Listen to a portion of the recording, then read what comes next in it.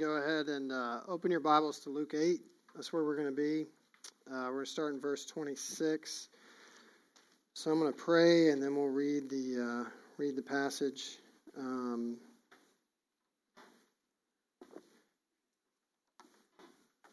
Luke 8:26 is where we're going to be.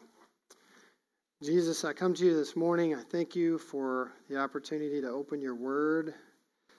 Thank you that you are glorious, that you are faithful. We are so faithless, and we are so prone to choose anything except you. But you're gracious. You reach into our hearts. You redeem us. You save us. Jesus, I confess my weakness. Pray that you would speak through me. Pray, Lord, that you would use this time to bring yourself glory. Let us see your glory. We cannot help but be changed when we see your glory. So I pray right now, Lord, that you be with us. And I pray that we would leave edified and encouraged. In your name, amen. All right, I'm going to read the whole text because it flows together. So picking up Luke 8, verse 26. Then they, that being Jesus and his disciples, sailed to the country of the Gerasenes, which is opposite Galilee. When Jesus had stepped out on land, there met him a man from the city who had demons. For a long time he had worn no clothes, and he had not lived in a house but among the tombs. When he saw Jesus, he cried out and fell down before him and said with a loud voice, "What have you to do with me, Jesus, Son of the Most High God? I beg you, do not torment me." For he had commanded the unclean spirit to come out of the man. For many a time it had seized him. He was kept under guard and bound with chains and shackles, but he would break the bonds and be driven by the demon into the desert. Then Jesus asked him, "What is your name?" And he replied, and he said, "Legion," for many demons had entered him. And they begged him not to command them to depart into the abyss. Now a large herd of pigs was feeding there on a hillside, and they begged him to let them enter these. So he gave them permission. Then the demons came out of the man and entered the pigs, and the herd rushed down the steep bank and into the lake and drowned. When the herdsmen saw what had happened, they fled and told it in the city and in the country.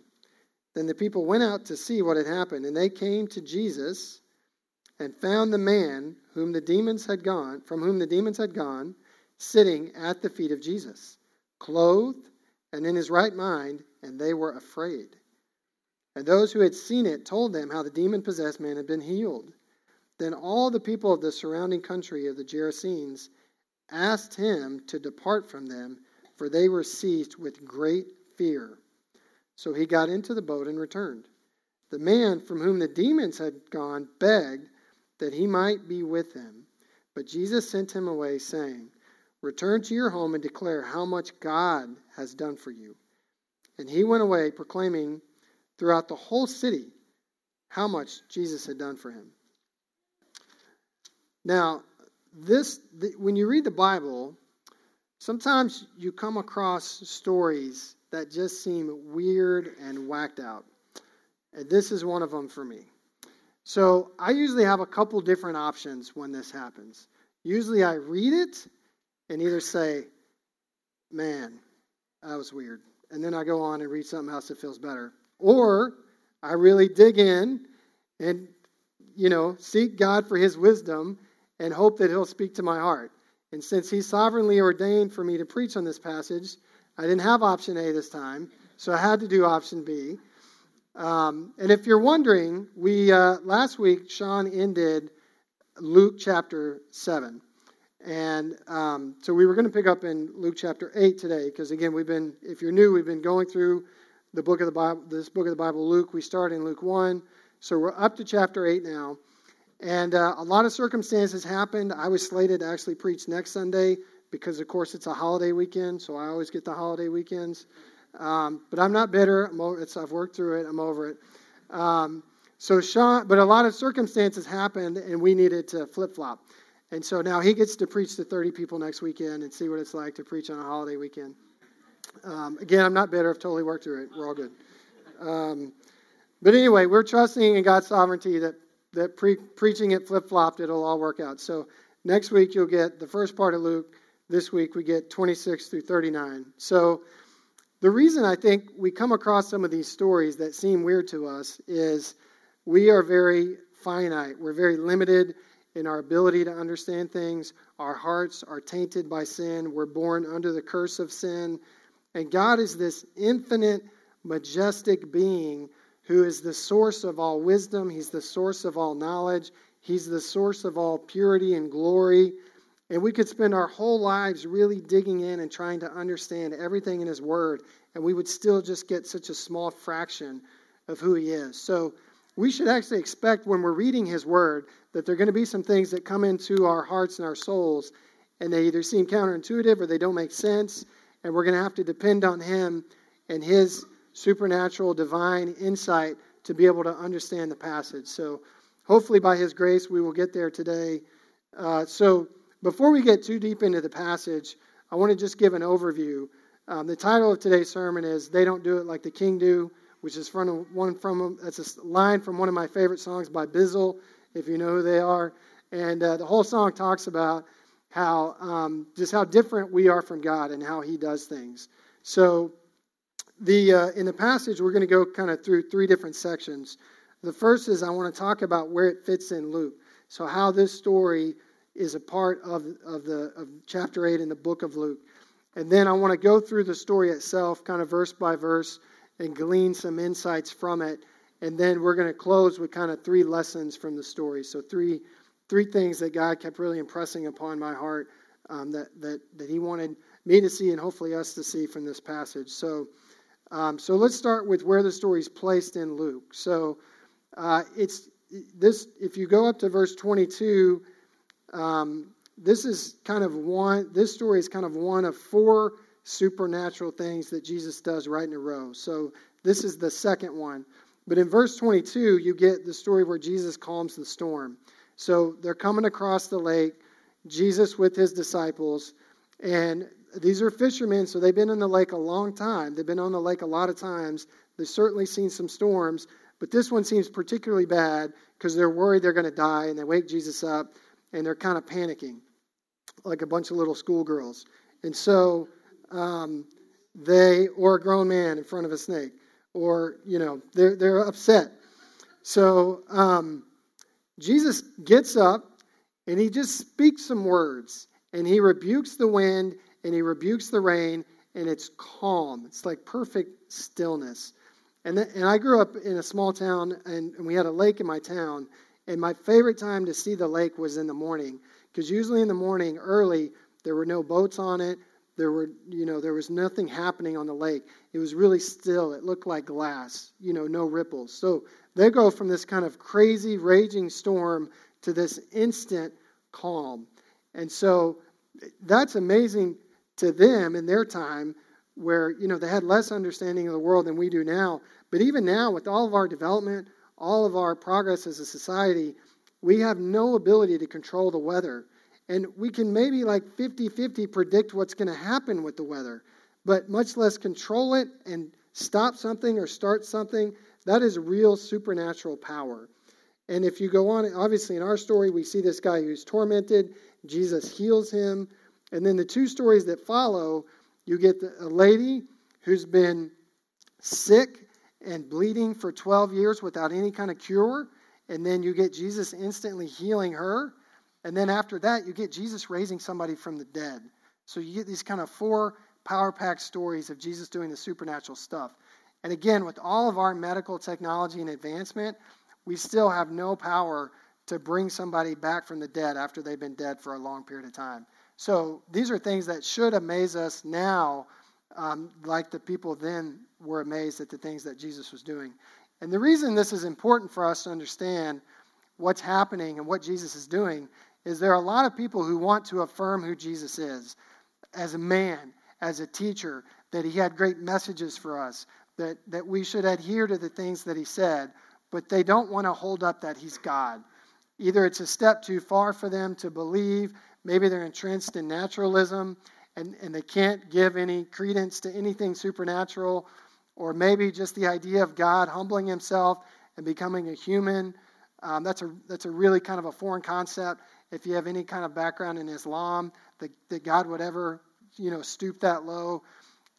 So there may be a variety of reasons why people don't want to affirm Jesus' divine sonship. But this passage alone, these 4 stories together, we cannot deny that he has supernatural power, that he was the Son of God, that he is the Son of God, and that he's exercising power over creation like you would expect a creator to do. I mean, if he's the one that created the world, he should have the ability to tweak it, or make changes to it, or start weather, stop weather. So we see him acting like we would expect a creator to act. So that's the first point in this, is we've got to remember who Jesus is and kind of where this story fits in with the stories around it. So let's go through the passage itself and talk about some of the insights from the passage. So verse 26, it says, they sailed to the country of the Gerasenes, which is opposite Galilee. Now the area where they land, this is kind of a rough, rocky area on the eastern shore of the lake that's filled with a bunch of cliffs. And it was basically a graveyard. So in that day and time, a lot of times when somebody died, you would dig a hole, dig like a mini cave into a rock, and then you would place their body in there and seal it. So we see this when Jesus died. He was placed in the tomb, and they rolled this big rock in front of it to seal it. So this area where this guy is living is symbolic of death. It's kind of like if he was living in a modern-day graveyard. So some of the tombs were, most likely filled with people who had died. There were probably some that were empty, that were earmarked for people in the future when they died. But we're meant to get this picture of death, that this guy is living among death. He's living among tombs, or where dead people are. And then we see this kind of carry out in verse 27, where we see how unhappy he is. So when Jesus had stepped out on land, there met him a man from the city who had demons. For a long time he had worn no clothes, and he had not lived in a house but among the tombs. So we're meant to see this guy's really unhappy. He's not sane. He's not thinking clearly. His mind is not sound, and he's basically living, naked in this area of death. And it highlights, and we see later, that at one point he was living in town. He was living with clothes on. He was, living in a house. But kind of all of these things have been stripped of him as he's been more and more tormented by the enemy. In Mark 5, which is a parallel passage to this one where we get Mark's version of the story, we see that this guy is always crying out and he's cutting himself. It says he's cutting himself all day long. So again, he's living in this kind of rough, rocky area where there are probably a lot of sharp edges, a lot of sharp rocks, and his soul is tormented, but he's literally mutilating his body. This guy is the picture of, we're meant to see, just kind of depravity, destruction, and hopelessness. And we're also meant to see here the demons are aggressive. So it says, as soon as Jesus stepped out of the boat, so this guy sees them coming, and as soon as they get there, he's there and he's ready to meet them. And we see later the pig herders are kind of watching this whole thing go down. So this guy, we don't know what his intentions are, if he's planning to come down and torment, Jesus and his disciples, or try to beat them up or subdue them. But he's rushing down, and he gets down there, and as they get close, the demons are like, ruh-roh, we made a mistake here. They get in front of Jesus, and they throw themselves down because they realize this is the sovereign ruler of the universe. And we were coming down, to do some bad stuff, but now bad things are going to happen to us. So in verse 28, when he saw Jesus, he cried out and fell down before him and said with a loud voice, "What have you to do with me, Jesus, Son of the Most High God? I beg you, do not torment me." So the demons immediately recognize who Jesus is, and they call him by his proper name. They call him Son of the Most High God. This is about as good a greeting as you'll ever see Jesus get in the New Testament. They acknowledge his position. It took the disciples years to figure out who Jesus is. These guys no. And they know that they are in submission to him, that they have no power over him. They immediately recognize him, and they acknowledge their powerlessness and their helplessness before him.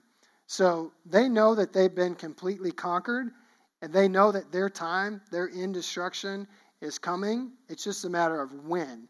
And so they're thinking, maybe this is it. Even before the appointed time, Jesus is going to cast them out into the abyss. And so as I was reading this and getting prepared, this gave me a lot of comfort, because sometimes it can be hard to see how God is working in our lives or in the lives of other people, or just even the broader world in general when you read or hear stories about, the terrible things that are happening in places like Syria. And it can be easy sometimes to question where God is in all of those things. But this passage was a good reminder to me that Satan and his enemies are fully defeated and have been fully conquered by God. They're under his thumb. And we see this with the demons where, just in how they address him, Son of the Most High God, I beg you, do not torment me. And we're going to see the word beg in this passage 3 or 4 times. And all but once, it's the demons begging Jesus. And you don't go to begging unless you are completely powerless and out of all other options. And that's basically what they're doing. So we get a little bit better picture in verse 29 of who this guy is. It says, for he, meaning Jesus, had commanded the unclean spirit to come out of the man. For many a time it had seized him. He was kept under guard and bound with chains and shackles, but he would break the bonds and be driven by the demon into the desert. So the townspeople had tried to control this guy for a while. They as he had kind of grown up and been there, they had tried to figure out a way to live with this guy. But at some point, they had just had enough, and they're done. They're over it. And so they just decide he's got to be locked up. That's the only solution with this guy. So they bind him with bonds and chains and shackles. But he was so powerful and resourceful that he figured out a way to get out of these things, and then eventually just, isolates himself and lives alone here kind of among the dead.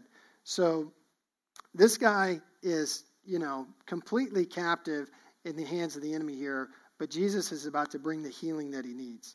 So in verse 30, we see Jesus, and it says this, Jesus then asked him, what is your name? And he said, Legion, for many demons had entered the man.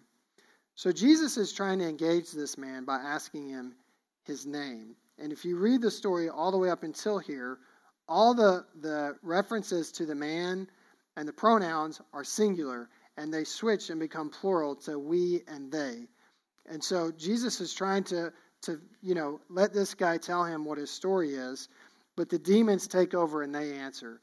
And they say the term legion, which at that time meant 6,000 Roman soldiers. So we're not necessarily to believe that 6,000 demons are in this guy, but more than one is in there and a lot are in there, and he's really tormented and in really bad shape. And we see this in other parts of the Gospels. So we see others in the New Testament who are tormented by more than one demon. So if you look at Luke 11:26, Luke 8:2, Matthew 12:45, and Mark 6:9, you'll see these instances where people come and they've got more than one demon that's afflicting and tormenting them. And so Jesus is about to kind of building so that we get the picture, and he's about to deliver the guy. So in verse 31, it says, and they begged. So again, remember in earlier we saw them in verse 28.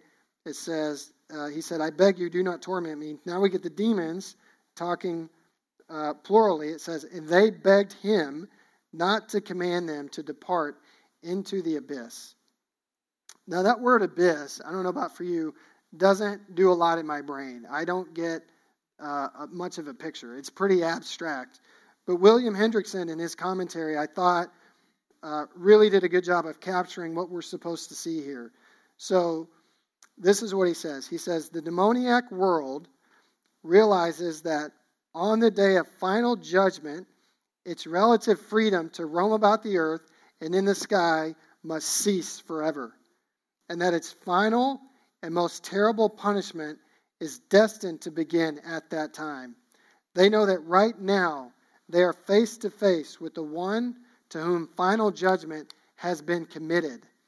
They are afraid that even now, before the appointed time, Jesus might hurl them into the abyss or the dungeon, that is, into hell, the place where Satan is kept. So these guys are scared because this might be the beginning of their eternal torment and destruction right now. They know their end. They're not trying to circumvent Jesus. They're not trying to overpower him. They know he has conquered them. They have no hope. Their eternity is to be with Satan forever in torment. And we're meant to get this picture of the worst possible place imaginable. Not on earth, imaginable in the universe. So that's what the abyss is. And that's why we see them begging that they're not put in this place now. And again, you don't go to begging unless you have no other options and you have no other hope or no other resources to try to get out of the situation that you're in. Now, in verse 32 and 33, we're going to again kind of see Jesus highlighting his sovereignty over things. So verse 32, it says, "Now a large herd of pigs was feeding there on the hillside, and they begged," so this is the third time they begged him to let them enter these. So he gave them permission, and then the demons came out of the man and entered the pigs, and the herd rushed down the steep bank into the lake and drowned. So the pigs here, again, highlight this Gentile. So Jesus is a Gentile region, because in general, Jews didn't want anything to do with pork. They were not aching for bacon. They were good to not be with pigs. So the fact that he sailed across to the other side of the lake, and they're there, and there are these pigs there, these pig farmers there, these pig herders. This is a Gentile region. So Jesus is taking the gospel beyond the Jewish people, beyond God's chosen people, into other people. And this is kind of a highlight of God's heart for all people, that he wants the gospel to go everywhere in the world, not just to one section or one group of people. And it also highlights God's sovereignty over everything, because the demons are begging for permission.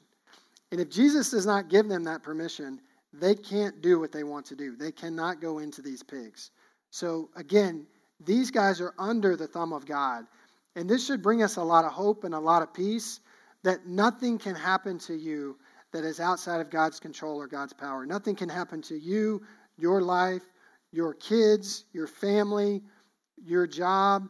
Nothing can happen. No one can touch you that is outside of God's control. Nothing's going to happen in terms of death before God's preordained date.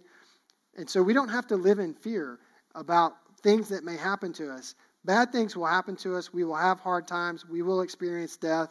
But all of this is God working his sovereign plan for his glory and for our good. So in 34 through 37, the story kind of shifts off Jesus and the man, and we get more of a focus on the townspeople. So we're going to get a little highlight into who these people are and kind of how they relate to this man.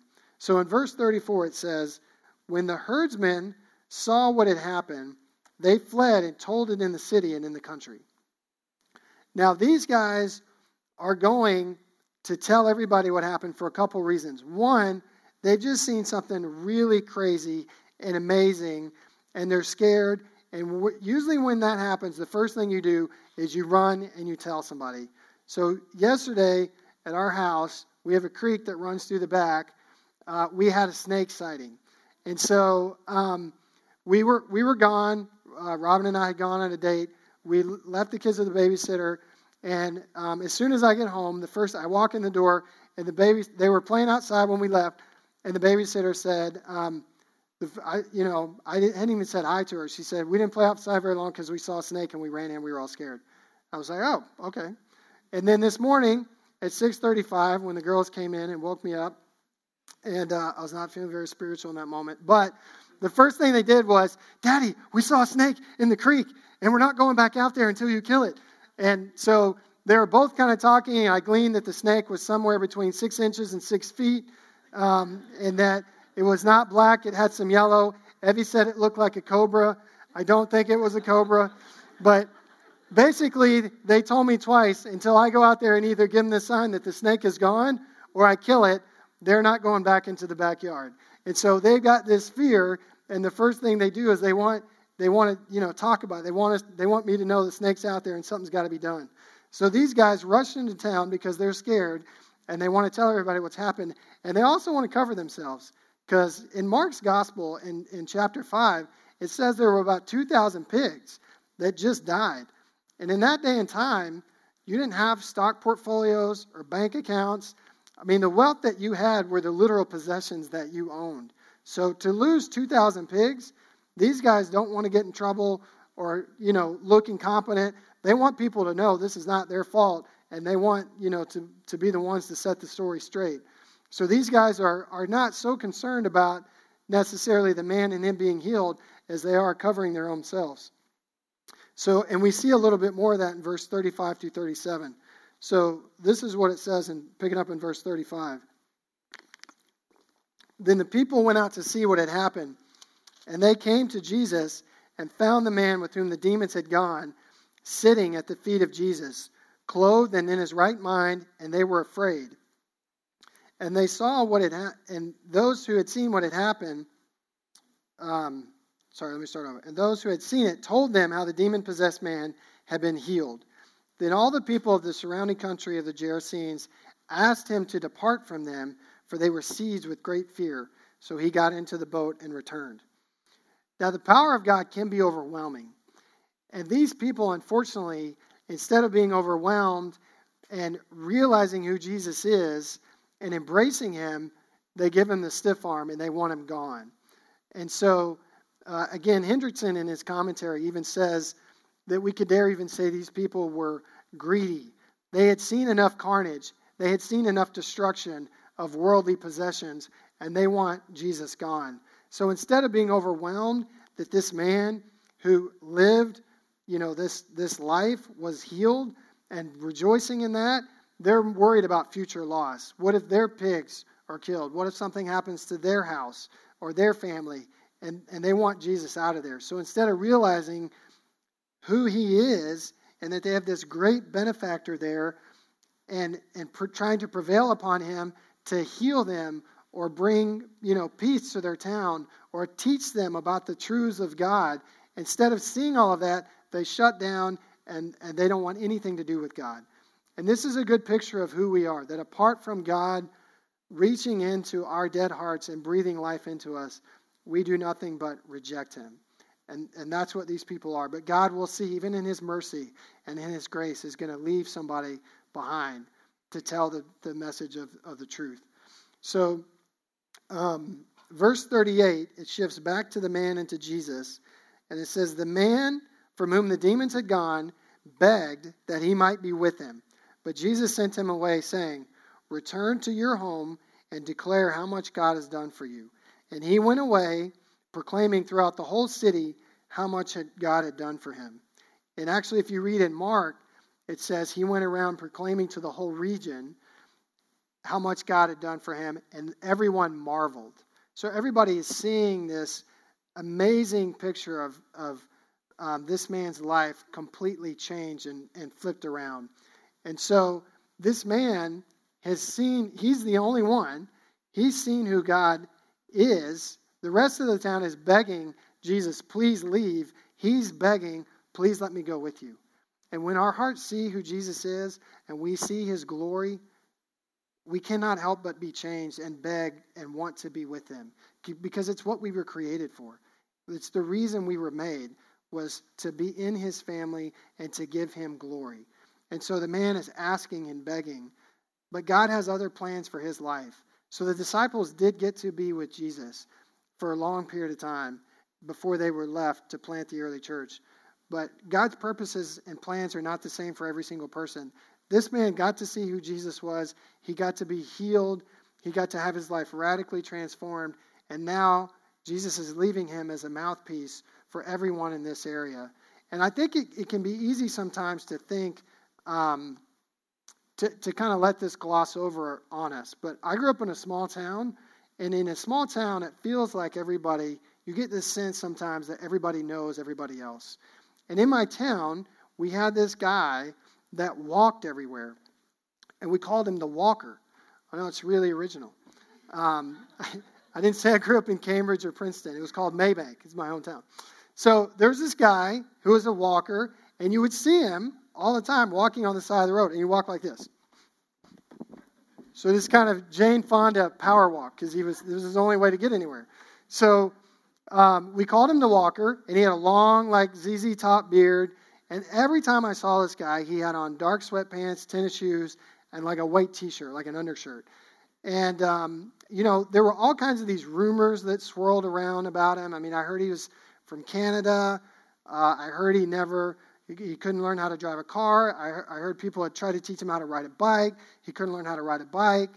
I actually saw him up close one time because he had done some yard work for my mom.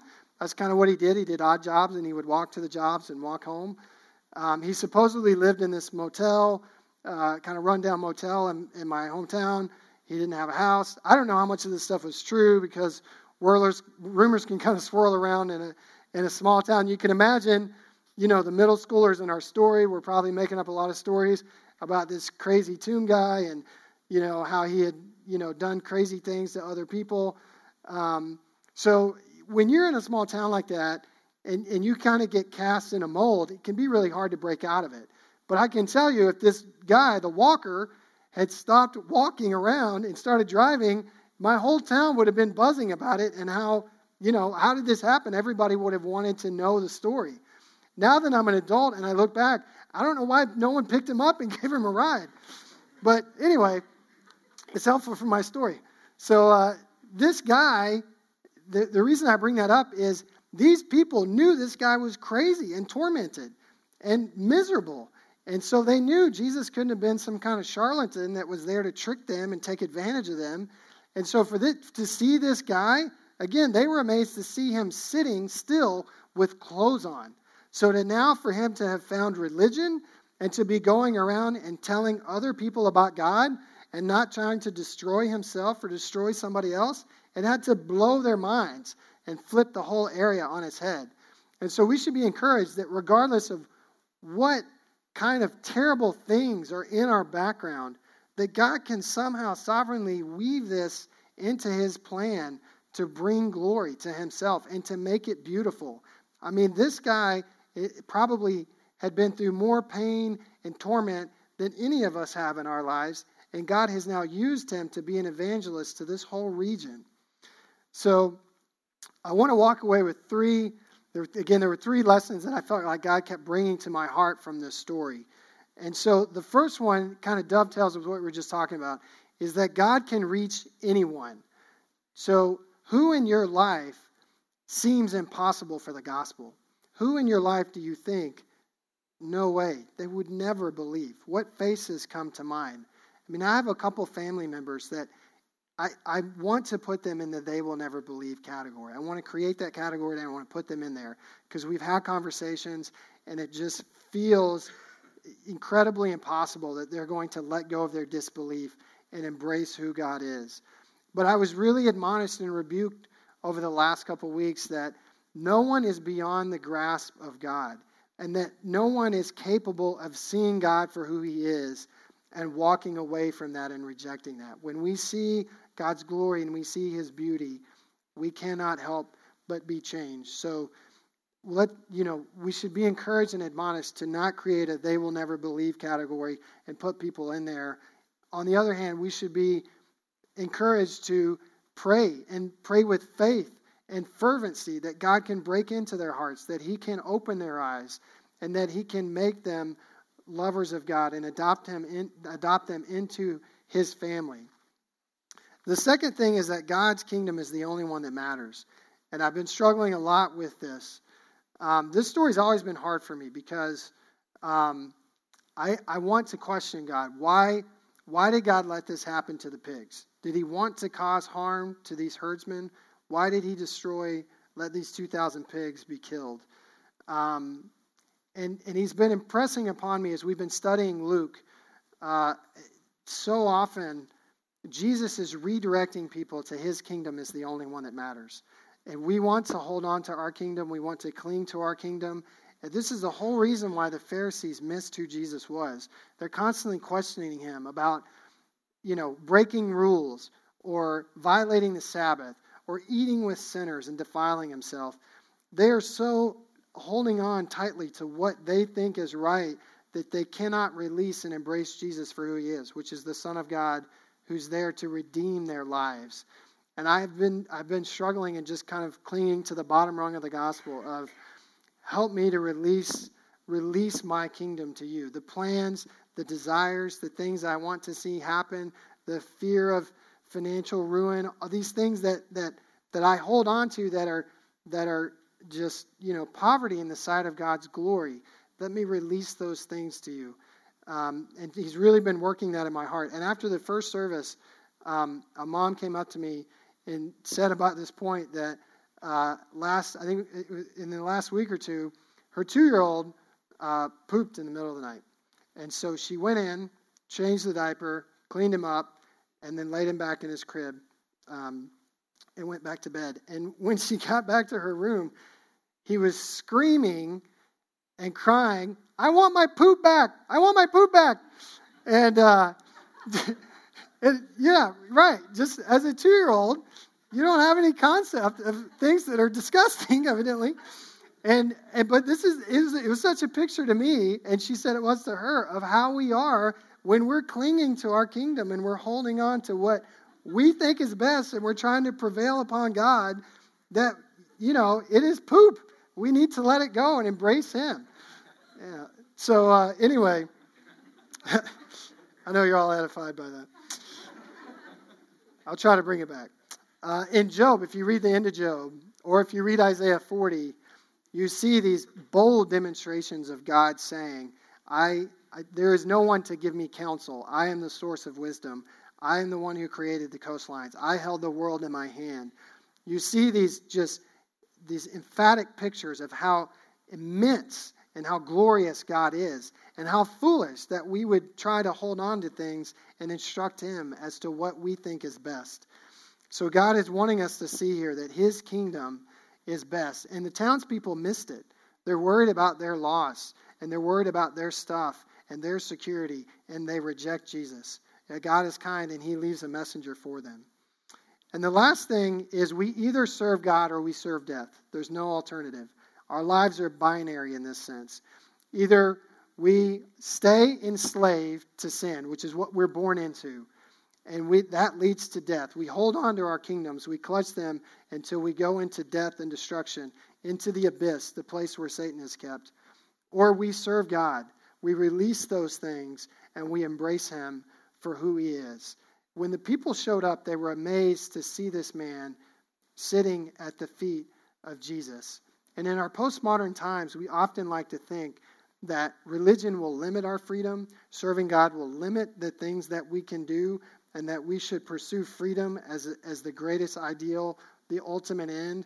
But in our best moments, maybe we feel some freedom, but in our low moments and in most other moments, we know that our hearts are full of anxiety, they're full of fear, and that so much in our lives depend upon things that are outside of us. And the only way to get true freedom is to come and submit ourselves under God's mighty hand and embrace what we were created to do, which is be a part of his family and give him glory forever. And so we all need Satan and sin crushed so that we are freed from its slavery and adopted into God's family. And we all need to be sitting in our right mind, sitting at the feet of Jesus. Let's pray. Jesus, I thank you for this passage this morning. I thank you, Lord, that despite weak sinners, you are able to work your power. That though I am weak and sinful, that you love me. Though that all of us are weak and sinful, you love us. Though that we try to weave a life of destruction and death, that you come in and you rescue us. And you turn that into a beautiful mosaic for your glory. And I pray, Jesus, right now that our hearts would be encouraged by your sovereignty, by your beautiful work, and by your healing. I pray, Lord, that you will bring healing to us as a people, Lord. I pray that we will let go of our kingdoms, that we will embrace you. And I pray, Jesus, that we will see that as the only true path to freedom. Use this time right now, Lord, to build up our hearts, to expand our vision of you. I thank you that we will spend eternity increasing in joy, not just eternity happy and peaceful. We will be, but that will be increasing because we will spend eternity finding out more about who you are and realizing more of what your glory is. And I pray, Lord, that you would help us to have our eyes fixed on heaven and not on earth. In your name, amen.